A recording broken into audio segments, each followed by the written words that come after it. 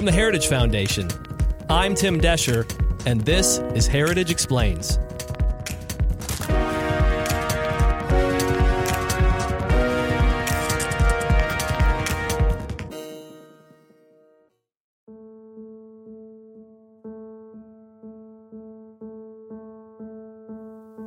Just close your eyes for a second and remember where you were at 9 a.m. on September 11th, 2001. The plane just what? At 7:37? It what? Like the World Trade Center. Who are you talking to? Oh, God. Oh, my God. For those who can remember, it was unreal.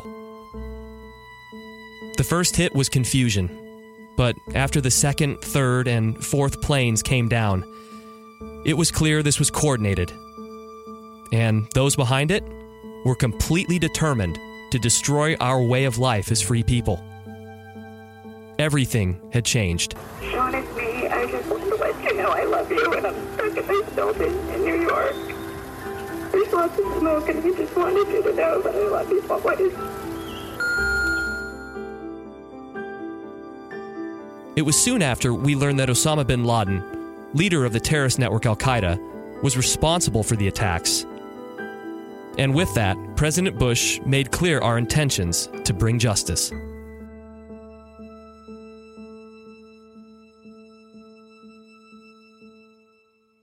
Osama bin Laden is just one person.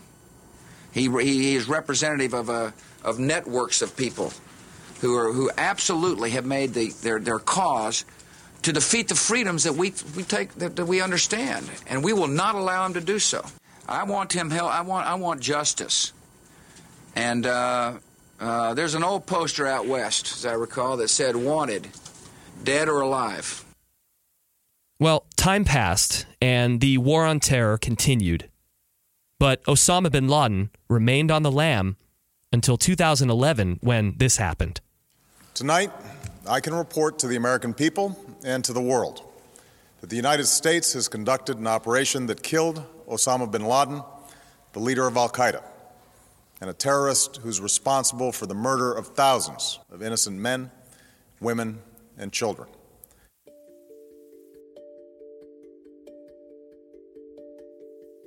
The raid of Osama bin Laden's compound in Pakistan by our brave Navy SEALs took the life of bin Laden and his eldest son.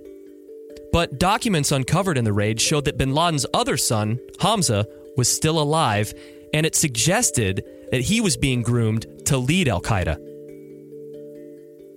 Hamza bin Laden became a voice for Al-Qaeda and repeatedly called for and supported acts of terrorism against the U.S. and our allies around the world. But through recent releases from the U.S. government, it's likely that Hamza has been killed and the U.S. played a part in it.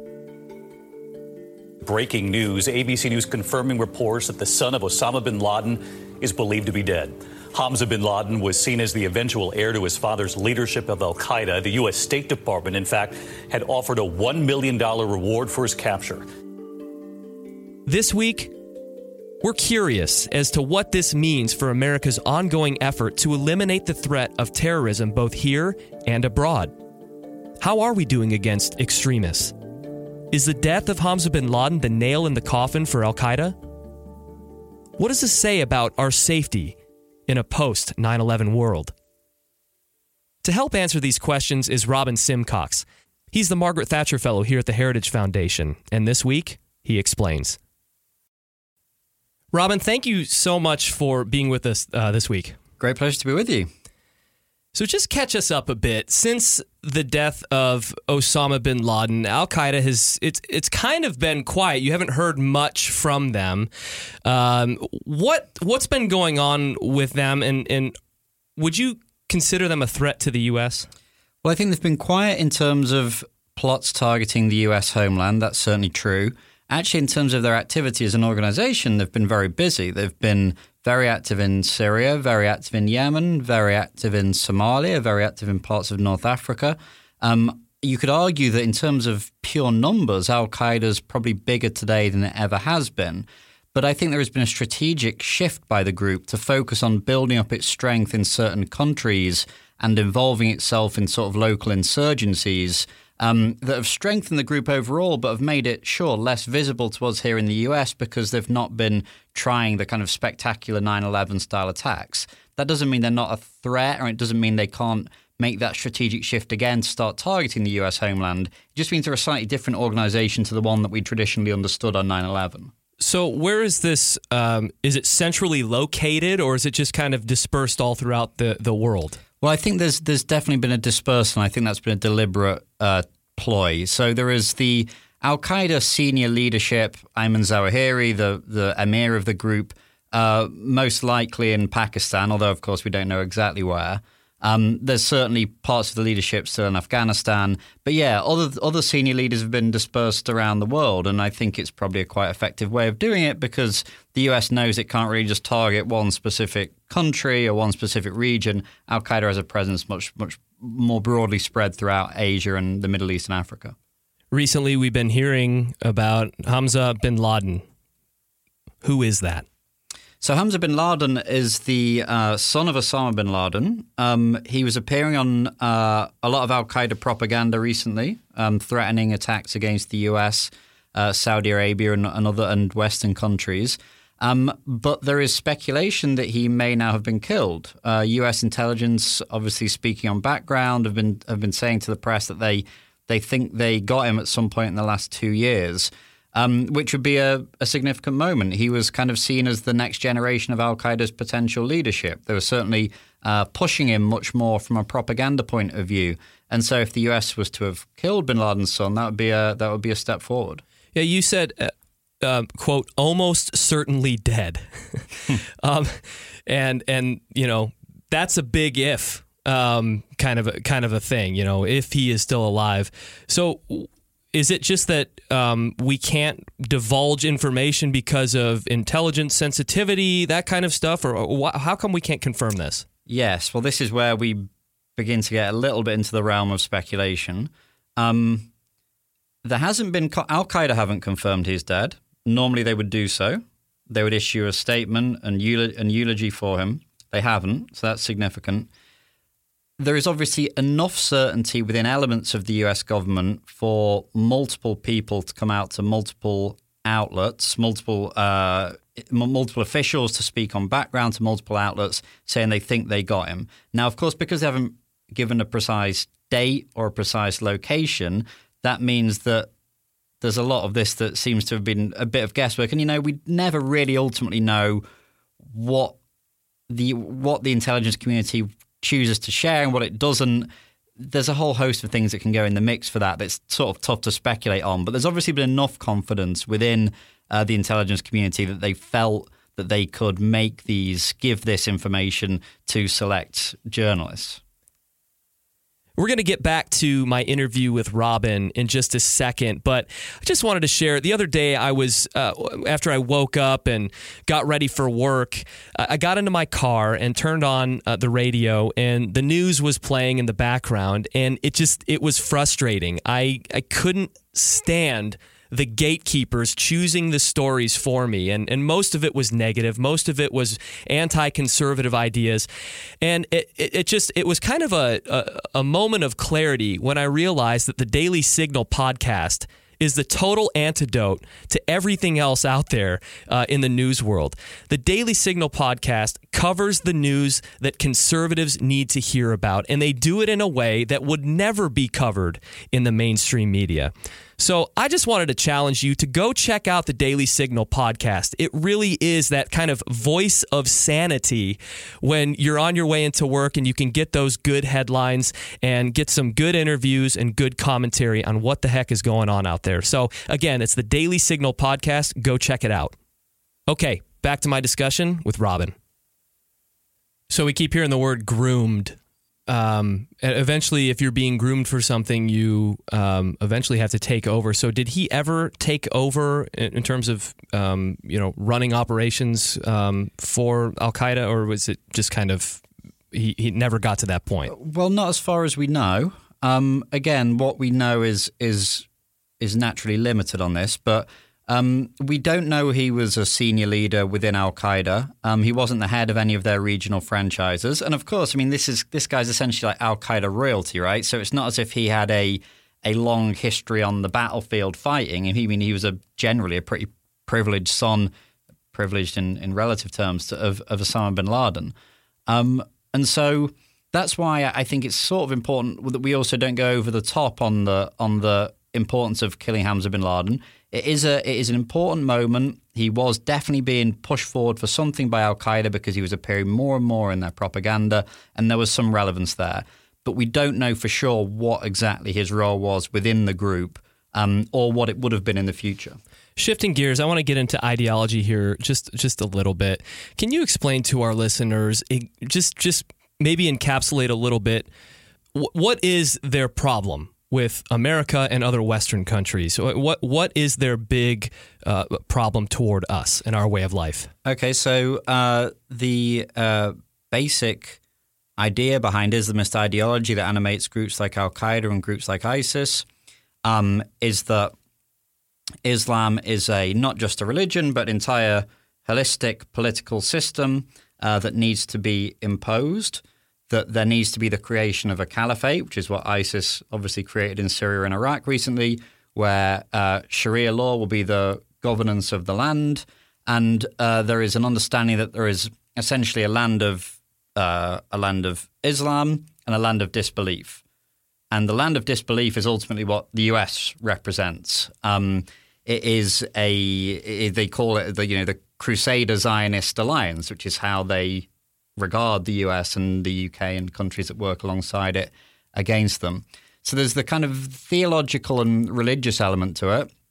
Then there's also a often misunderstood and conspiracy theory politicized understanding of it, in that they believe that the US, in its support for countries and regimes in, like, say, Jordan or Saudi Arabia or Egypt in the past, is essentially propping up authoritarian regimes that are preventing the spread of Islam in the region.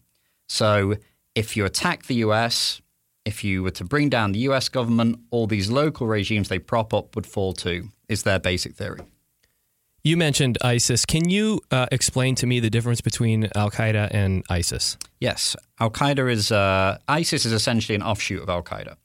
ISIS was formerly Al-Qaeda in Iraq, which was formed in 2004 by a man called Abu Musab al-Zarqawi. There was a disagreement, to cut a long story short, between the ranks of Al-Qaeda's senior leadership and Al-Qaeda in Iraq, and Abu Bakr al-Baghdadi was essentially expelled from Al-Qaeda and ended up forming this Islamic State of Iraq and al-Sham, as it became, and that was the group that sort of swept through Iraq from the north going down, and also had this presence in Syria.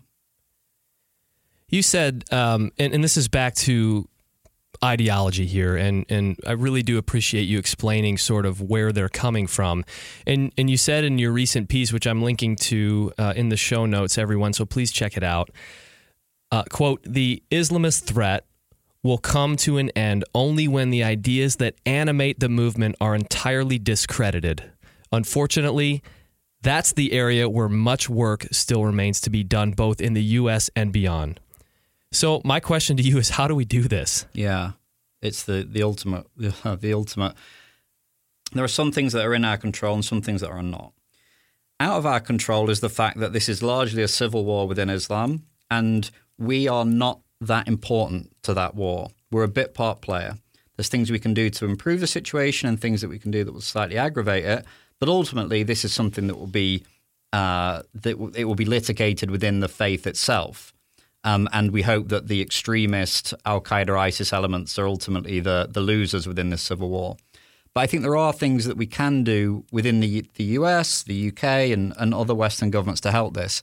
I think the US should be looking to work with, encourage, bolster, help form the organizations, the groups, the individuals, the movements that represent the face of Islam that we want to win in this civil war. The reformists and those who work alongside us and who have worked alongside us for many years, who represent the best faith of that religion, and those that groups like Al-Qaeda despise. We can do stuff to support those guys, and that's not the only game in town. It's not going to be ultimately what decides the fate of this civil war within the faith, but I think it's something that we could do that would help. How has the Trump administration been so far in dealing with this? If you could give them, a score or report card. I guess if you go to the military and the ideological, on the military side, the caliphate's been broken in Iraq and Syria. It's certainly an important moment. Key terrorists have been targeted and killed. Obviously, possibly Hamza bin Laden and other key bomb makers in Yemen. The ideological side of things, I don't think it's necessarily the Trump administration's.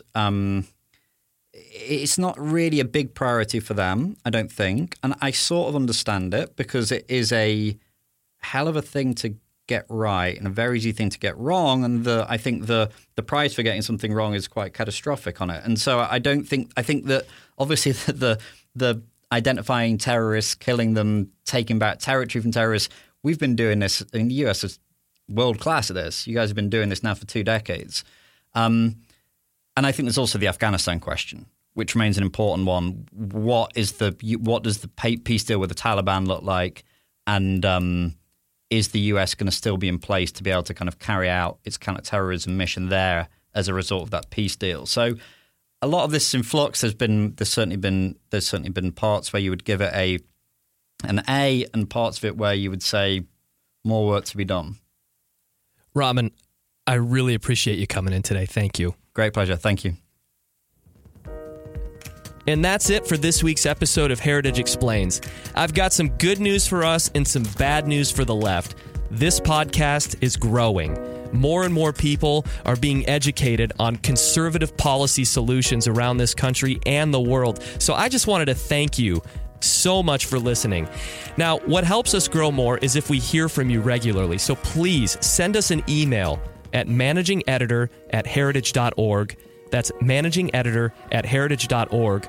Or you can just leave us a comment wherever you listen to this podcast. And also, I know a lot of you are listening to us on YouTube now, so thank you so much for doing that. Let us know how we can make this better. Michelle is going to be on next week. She's got a brand new episode, and we can't wait to bring it to you. So we'll see you next week. Heritage Explains is produced by Michelle Cordero and Tim Desher, with editing by Thalia Rainprasad.